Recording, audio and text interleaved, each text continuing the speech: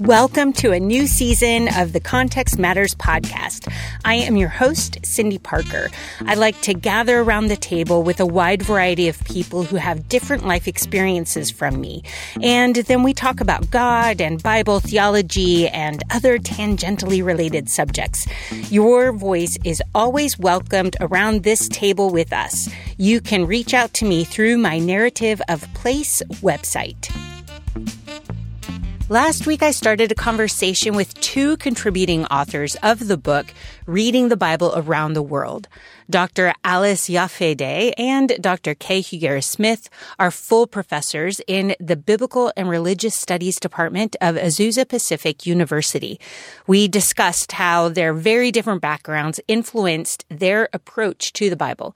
We ended with a recognition that we all need to do what we can to recognize our own presuppositions, something that is really hard to do in isolation, which is why I always say conversation partners are so valuable. But even in scholarship, there were ages past where we actively taught that it was possible to efface yourself or remove your own personal perspective from your interpretation, that you could be completely objective in coming to a conclusion about what the Bible means.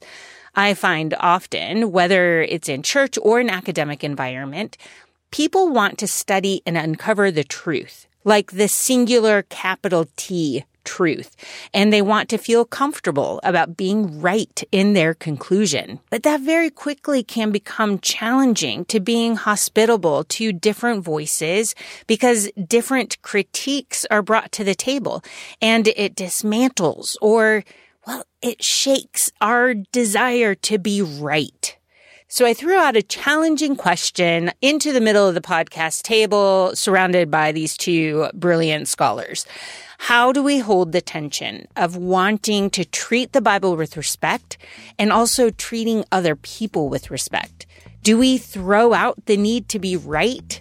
And this is going to launch us into a masterclass of hermeneutics. So hold on tight. And Dr. Kay Huguera-Smith is the first to respond.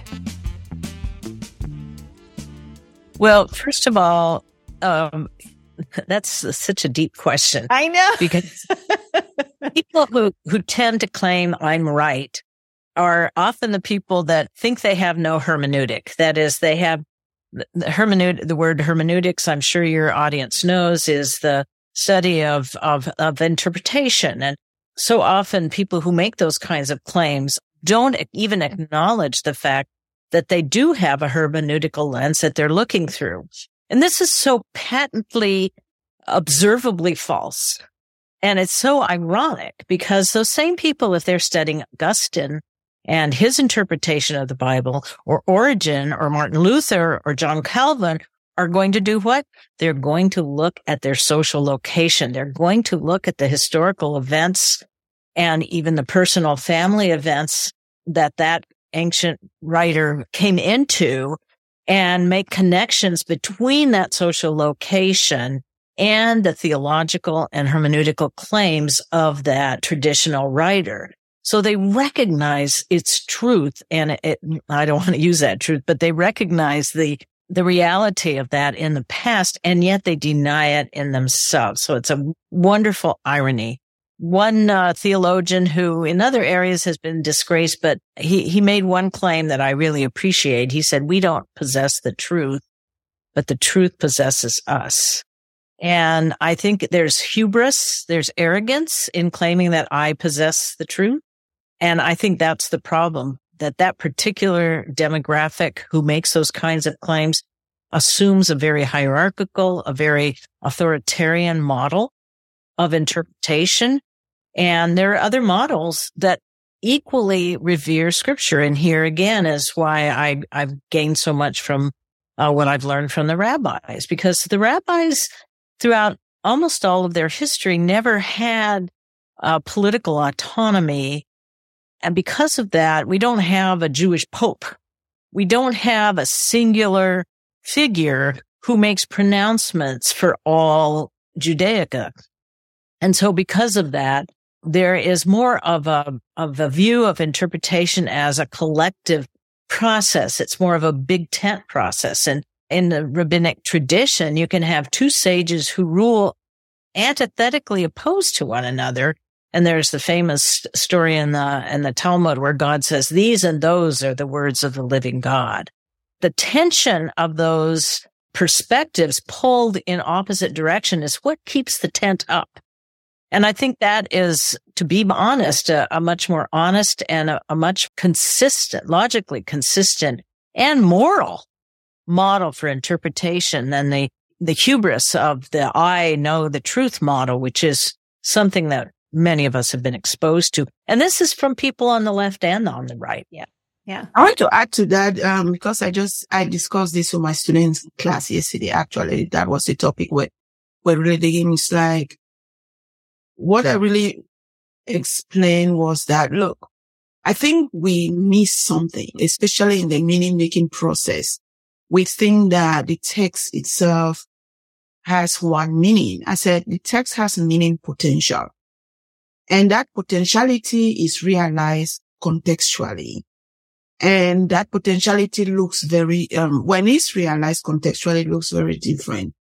And for that community that realizes a potentiality in a specific way that is right for them as a community, that is a meaning that makes sense for them and should be respected. Even if that meaning is different from my own meaning. The problem comes when we universalize, when we generalize that meaning that is meaning for every community, right? So that's, to me, is very important that, and because some of my students are worried, well, for the addressees of the text, we're dealing with the household codes.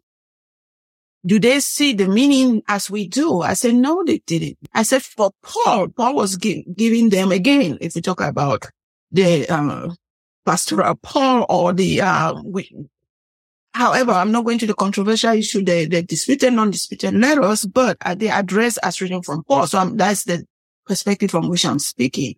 I said, for that community, Paul did give them what we call a unique understanding of what the text mean for them.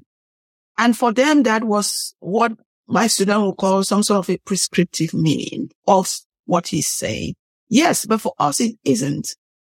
Should we now fault how they understood the text then? No, I say it's also a community reading the Word of God and making sense of the Word of God within a culture that is very different from ours. And they are trying to, as a new emerging community, trying to make sense of their identity in Christ that clashes so much with social identities and cultural identities. And they're trying to make meaning. And that meaning was good for them then. Even if we find that, it's not what we would have, how we would have read, but we have to be in solidarity with the church and said in different time and in different spaces, people arrive at different contextual meaning, which for them was good, maybe even life-giving, but for us it's not, because now we are addressing different contexts, different norms. We are not dealing with the Greco-Roman household norms that requires very specific ways on how the household is being structured. That is not our own expectation in terms of household, but let's be hospitable with these very contextual meanings, which for that church was maybe life-giving and help them live out their Christian faith then, even though it might not be how we do it now, because that allows for solidarity and hospitality within the church as the body of Christ, that one church might have a realized potentiality of a text that would be so drastically different from mine that I just ate. But I still have to be hospitable to say that that community, that is what as a community came down to as meaning that is helpful for that community, even if I disagree. You see, so the problem is when we generalize our only conclusions in that meaning-making process to be the reading of the text. That is the intention of the text. That is the meaning of the text. That's where the problem is. But if different readers were saying, this is the meaning for this community, as we wrestle to understand the potentiality of meanings embedded in this text, and we come down to this, they will say, that's good. If that's good for your community, amen. So that's how I help the students begin to understand, so that we, as a church, we just need to be in solidarity in our differences, because you know what, and Crystal? Yeah. Our differences are there for rise, or were not made inconsequential. But what shapes us is that we are all in Christ, and, and how we exist in Christ looks different. But as long as we are being transformed into the image of Christ and doing the work for the kingdom, that's good. I want to add to that even more, because it's a very complex question, if I may. Yeah. When it comes to these questions of interpretation, there's multiple facets. On the one hand, as Alice has shared, we need to become much more comfortable with the idea of multiplicity of meanings. And here again, I want to quote the rabbis. They like to say about the Bible, they say the Bible is like a crystal, turn it and turn it, meaning that every time you turn the crystal, you see a new facet. And I think that's really powerful. On the other hand, one might say, well, then can you make the Bible say anything that you want it to say? And that's not the case. And I think there's two other approaches or recognitions that I want to lay out. One is that even in this multiplicity of meaning, there's a range of meaning, outside of which no community of interpreters is going to fall.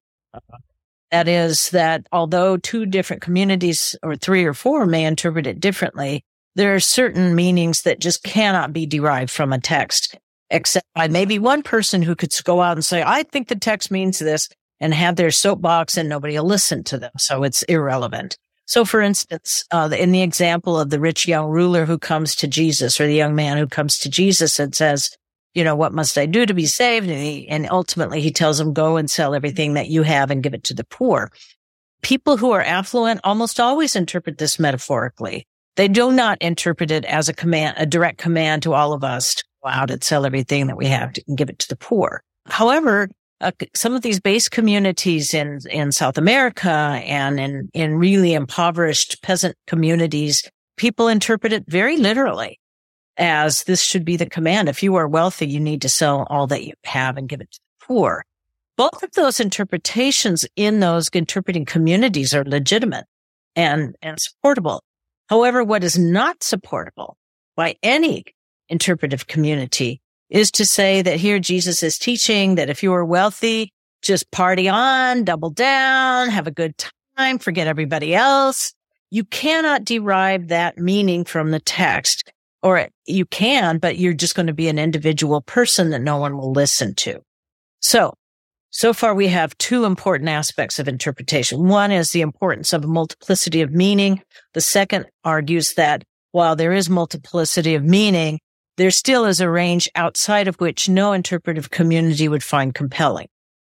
And the third point is that although we argue for multiplicity of meanings, we don't just do it without any reference to the text. Or we don't just claim, well, because I'm a woman, I'm going to make the Bible say whatever I want it to say. My unique standing as a woman allows me to see things that other people haven't seen. So, for instance, not just me as a woman, but many female scholars have challenged the interpretation of Paul's description of Phoebe in Romans chapter 16, verse 2, where he calls her a prostatis. Now, if you look up the word prostatis in a Greek lexicon outside of the Bible that's looking how that word is used everywhere else in the ancient Greek world, it means a ruling elder. Pro, before, statis, one who stands before. The King James translated it as helper. So here is a case, and even today the NRSV translated as benefactor, which I think is a Weasley translation also. And I've read the arguments for why not saying ruling elder, and I don't think they pan out at all. It should be translated as ruling elder. But here's a case where I'm not just saying because I'm a woman, I want it to mean that. I back it up. with evidence. I look at the ancient Greek lexicons, look at how that word is used, see if that word can apply in this particular case.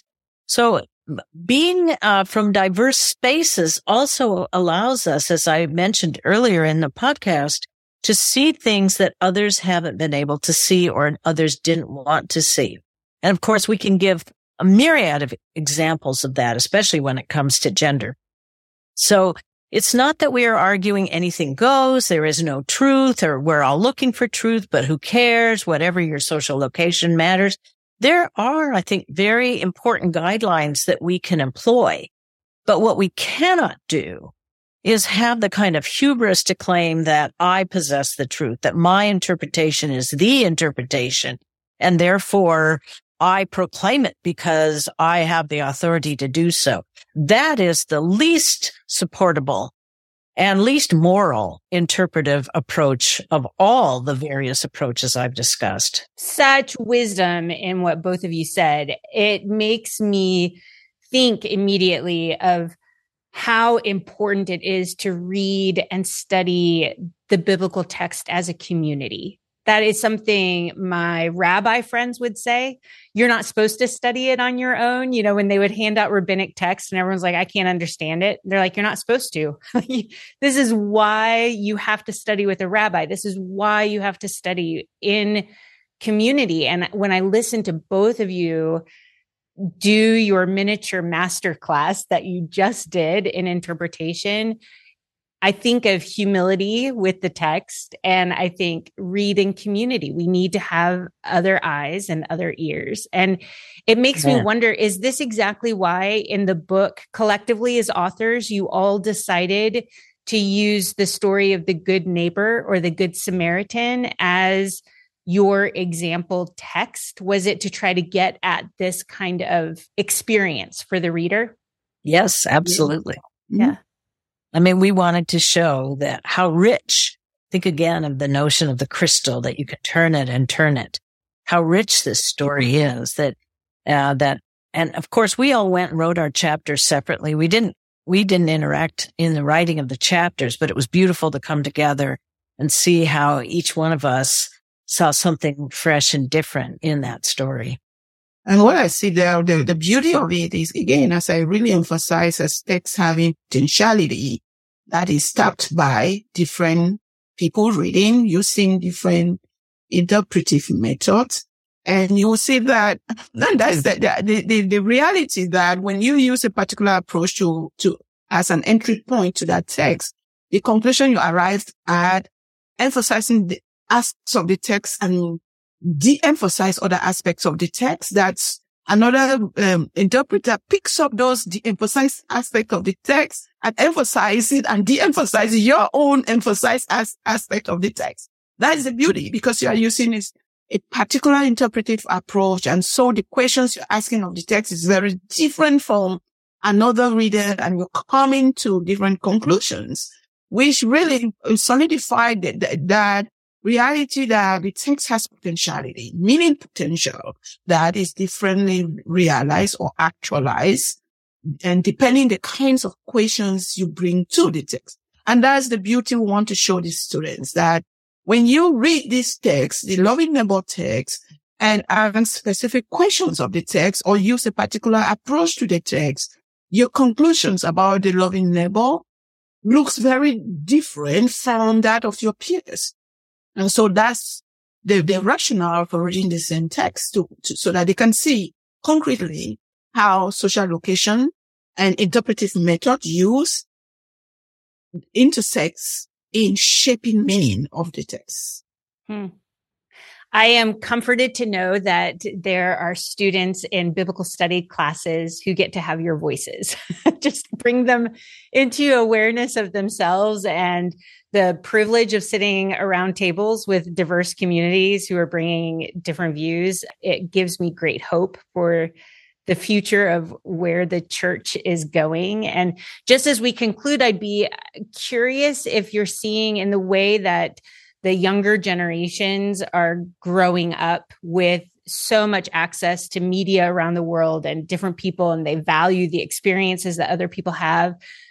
Are they having an easier time with this shift in perspective than older generations might be? Are you seeing them being willing to read this like socially aware meaning making of the biblical text? I think I will speak particularly for my classes. Every single class I teach, the first day of class is they do an exercise in identifying their social locations with questionnaires in helping them to think through and those aspects that shape their own social identity. And that really does help them. And then they do a discussion post for an online class. They do a discussion post where they're really engaging. I give them an article on social location to read. They do a discussion post where they're really engaging and talking about their own various social locations and identity constructions. And that really helps from the beginning to set that class up for them to start appreciating each other's social location. For some students, it's hard. It's hard because they are not used to. They come from ecclesial background. APU is a Christian university. So they come from an ecclesial background that I would say that, they are being shaped by that ecclesial community to look at text in very unique ways and doing exactly what we were just discussing into a singular way of reading text. So when they become really uncomfortable to move away, it's not like, let's say, Paul Ricoeur said first naivete, where you imbibe everything your pastor said, everything your parents said, and you just imbibe. And that's how you're being shaped. And now you are forced to just be in a space of it, take some distance from that and start rethinking all these meanings that you are bringing with you to this class and thinking through so that it becomes, I told them, and I'm very particular in saying this, I said, you have to address the questions of Jesus. Who do you say that I am? Not who do your pastor say that Jesus is? Who do your parents say Jesus is? All the other people say that Jesus is this. Now, the question Jesus addresses to you is, who do you say that I am? So in that space, it allows them to start doing that reflective thinking of answering that question, which is not, yes, it's true, is interweaved in what they have learned, but it's now becoming just. So that at the end of the day, it is their answer. This, Jesus, you are this, So that process is difficult, but it's one I make them understand they are compelled by the Lord to answer, because that question is addressed to us at every time of our lives. What do you say that I am? So that's how I really help my students do that exercise beginning of this first week of the class, so that it start introducing them, because all through the semester I make them read very diverse readings. I don't just focus on textbook that presents one perspective. I make them I assign lots of different articles with different voices. And that's how they start getting used to reading as they go, text from with different perspective, different voices. Some students are still resistant, but I find overall that many students are open up and say, well, I did not know this. Just appreciating different voices, Alice and I both teach primarily undergrads. Alice teaches some graduate students, but I teach only undergrad. And, of course, because we are in a confessedly Christian university, the Bible classes, many of our Bible classes are required general ed requirements. And I have to say that there's always a small minority of students who are really excited about this, but I think we live in a time when young people are not very interested in the Bible. One of my colleagues, I don't know if he coined this phrase, but I got it from him. He uses the term, the Bible as icon. The Bible seems to be, for many of my students, our students, an icon that they revere and bow down to, but they never open it up and read it.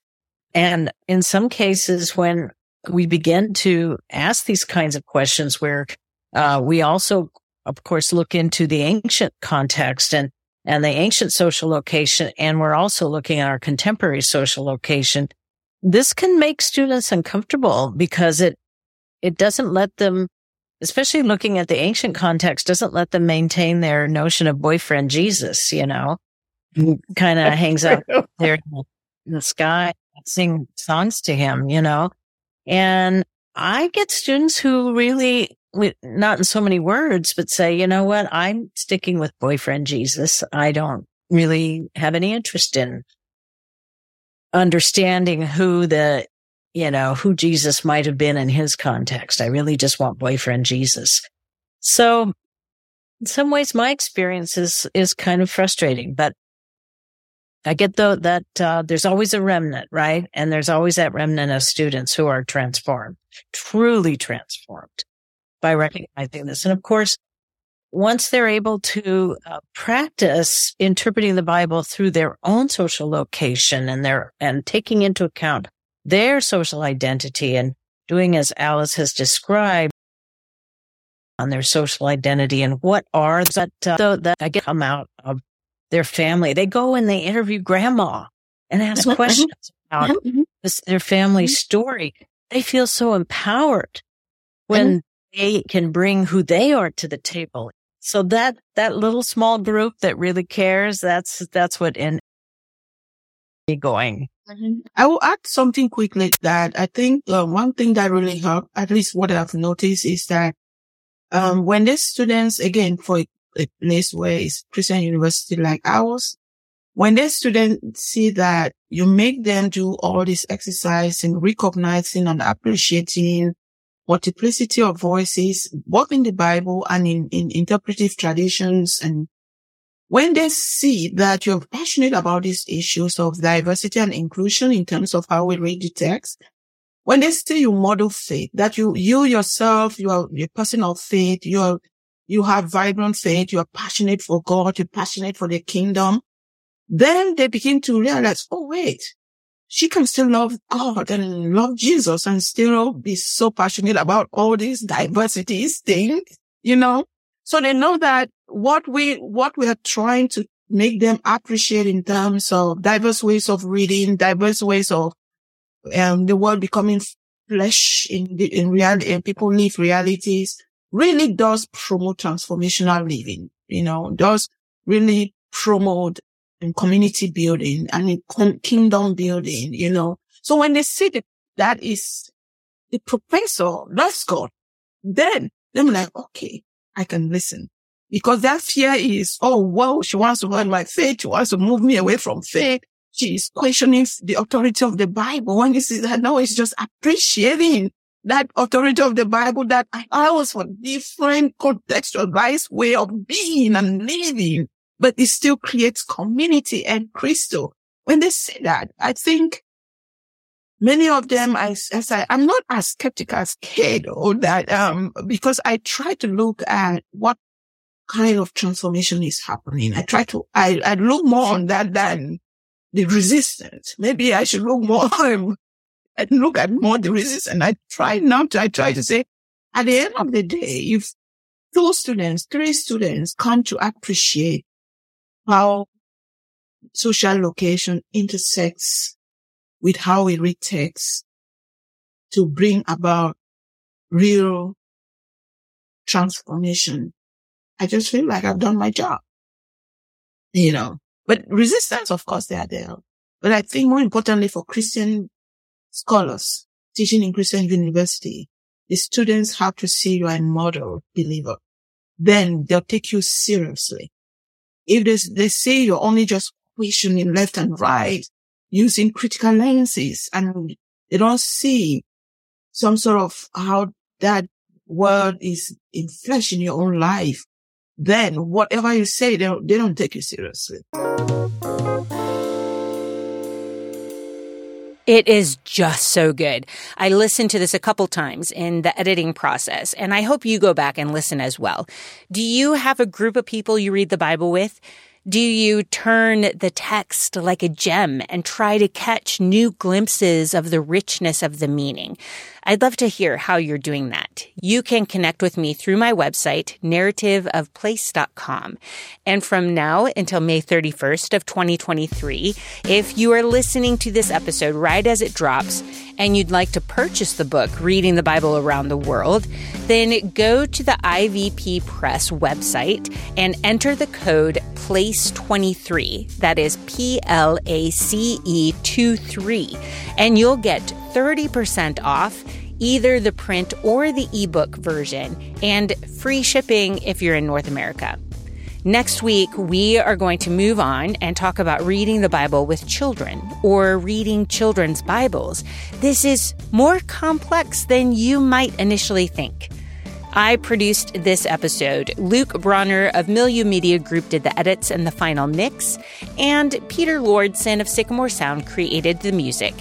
It is really good to be with you, and I look forward to our conversation next week. Until then, be safe and take care of each other, and stay curious about the world around you.